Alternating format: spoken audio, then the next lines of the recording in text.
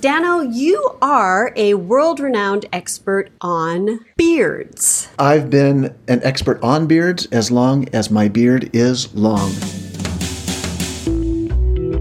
You're listening to Expertise, Spelled Wrong, the podcast where the world's most experts discuss their areas of expertise expertly.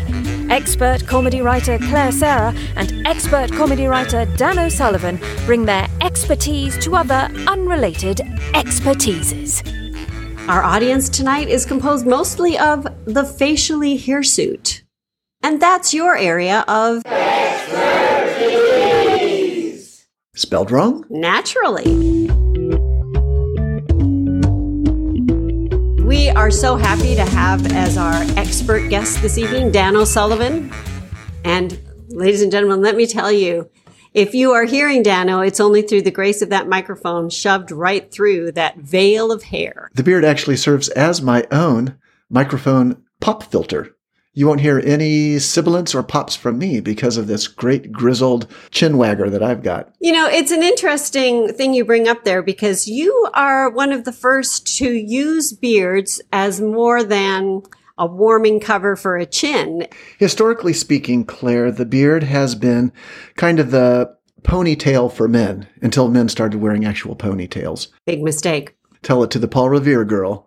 So you created the pony beard. We don't call it the pony beard, Claire. We do call it just a beard. My reference is to that it is like the ponytail, except on the front and on the face instead of the scalp. I'm sorry. So you would call that a beard tail.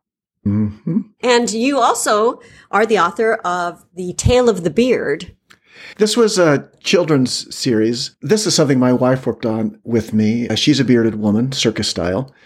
And we felt that there were a lot of hirsute children out there who weren't finding books that featured characters that looked like them. By the way, if I sound muffled at all, I apologize because that is, of course, the monstrosity of my beard. I cannot see where your mustache ends and your beard begins. I have not seen your mouth since this podcast began. It's a delight, Claire. I don't mean my mouth is a delight. I mean being so fully bearded is a delight. The sideburns, the mustache, the beard itself. I didn't even mention the neck hair, which comes round from the back and gets folded in. My wife, I mentioned, is also bearded. Sometimes we're so intermingled that people think that we're just one person with one big beard.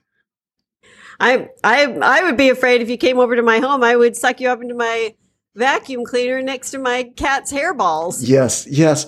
Do not say the word Roomba around my wife. Do you have body Roombas? Yes, we had to have them specially made. My brother-in-law, that's my wife's brother, also yes. Very hirsute, works with the Japanese outfit, but we were able to get a substantial discount. We go through about one a week. And you mentioned that he worked for a Japanese outfit. A Japanese outfit, it's like a cowboy outfit, you know. I did want to ask, and this is perhaps more on the historical bent than the scientific. I was reading in your historical book. Mm-hmm. Beards I Have Known, 1700 through 1920. You claim that the term mutton chops came from beards being almost knitted on the face in a way to create pockets for mutton chops for a snack along the road. Right. Yeah. Mutton jerky is what cowboys call that. Mutton jerky. Yeah. It's like, remember the old ads for Nut and Honey? And this was mutton jerky. It started off as a cute little catchphrase between cowboys one to another, but it became the actual substance of dried mutton, which could be stored in those hair knitted pouches that you mentioned. Yeah. There was a lot of hair on the open range. The original mutton chops were the wool of the mutton animal, which we call what do we call it? A sheep? A sheep, adhered to the face of those who wish to be more hirsute than they were. So there was a social judgment on the people whose face was bare? Oh, it was a complete vanity thing and a complete hierarchy too. Yeah, so in the Old West, the hairier you were, the higher you were on that cowboy hierarchy. The hierarchy. The hierarchy is, I know you were making a little joke, but that is what it was called. Most of them were illiterate and could barely spell or pronounce words. Ever watch an old Western? There's so much grunting and groaning. I didn't know that. I have to admit, I'm not a huge fan of Westerns. And when I watch them, it is mostly for the mutton animals. Mm-hmm. The sheep. Sheep, we call them. I think that we still have a lot to learn, if you don't mind me saying, sociopolitically about the bearded and non-bearded. I am so impressed that you and your wife really focus on childhood beards.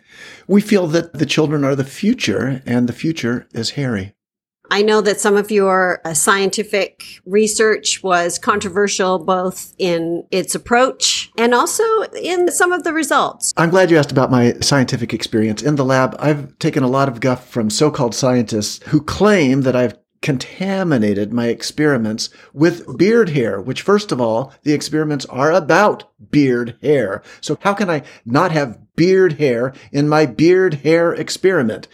Contamination, my eye. It's in the name of science. I mean, we can all name some things that Einstein did that wasn't pretty. Yep. But look, now we have gravity.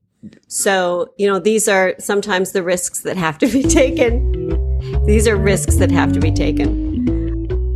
I would like to just say 2 words to you and get your thoughts. Van Dyke. Ooh, there's my thoughts right there. Just ooh. There is something saucy, sumptuous, and so special about the Van Dyke. As a vastly bearded man myself, I'm the equivalent of 6 pirates, approximately. But there's something about the streamlines of the Van Dyke that just screams out hypnotist or psychoanalyst. Or Dick. Van Dyke. Yes. Yes. Whew, I was worried you were insulting me.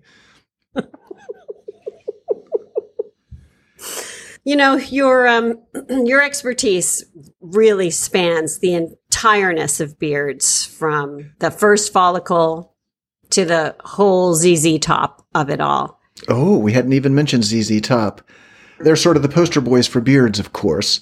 But did you know that 3 of those beards are false?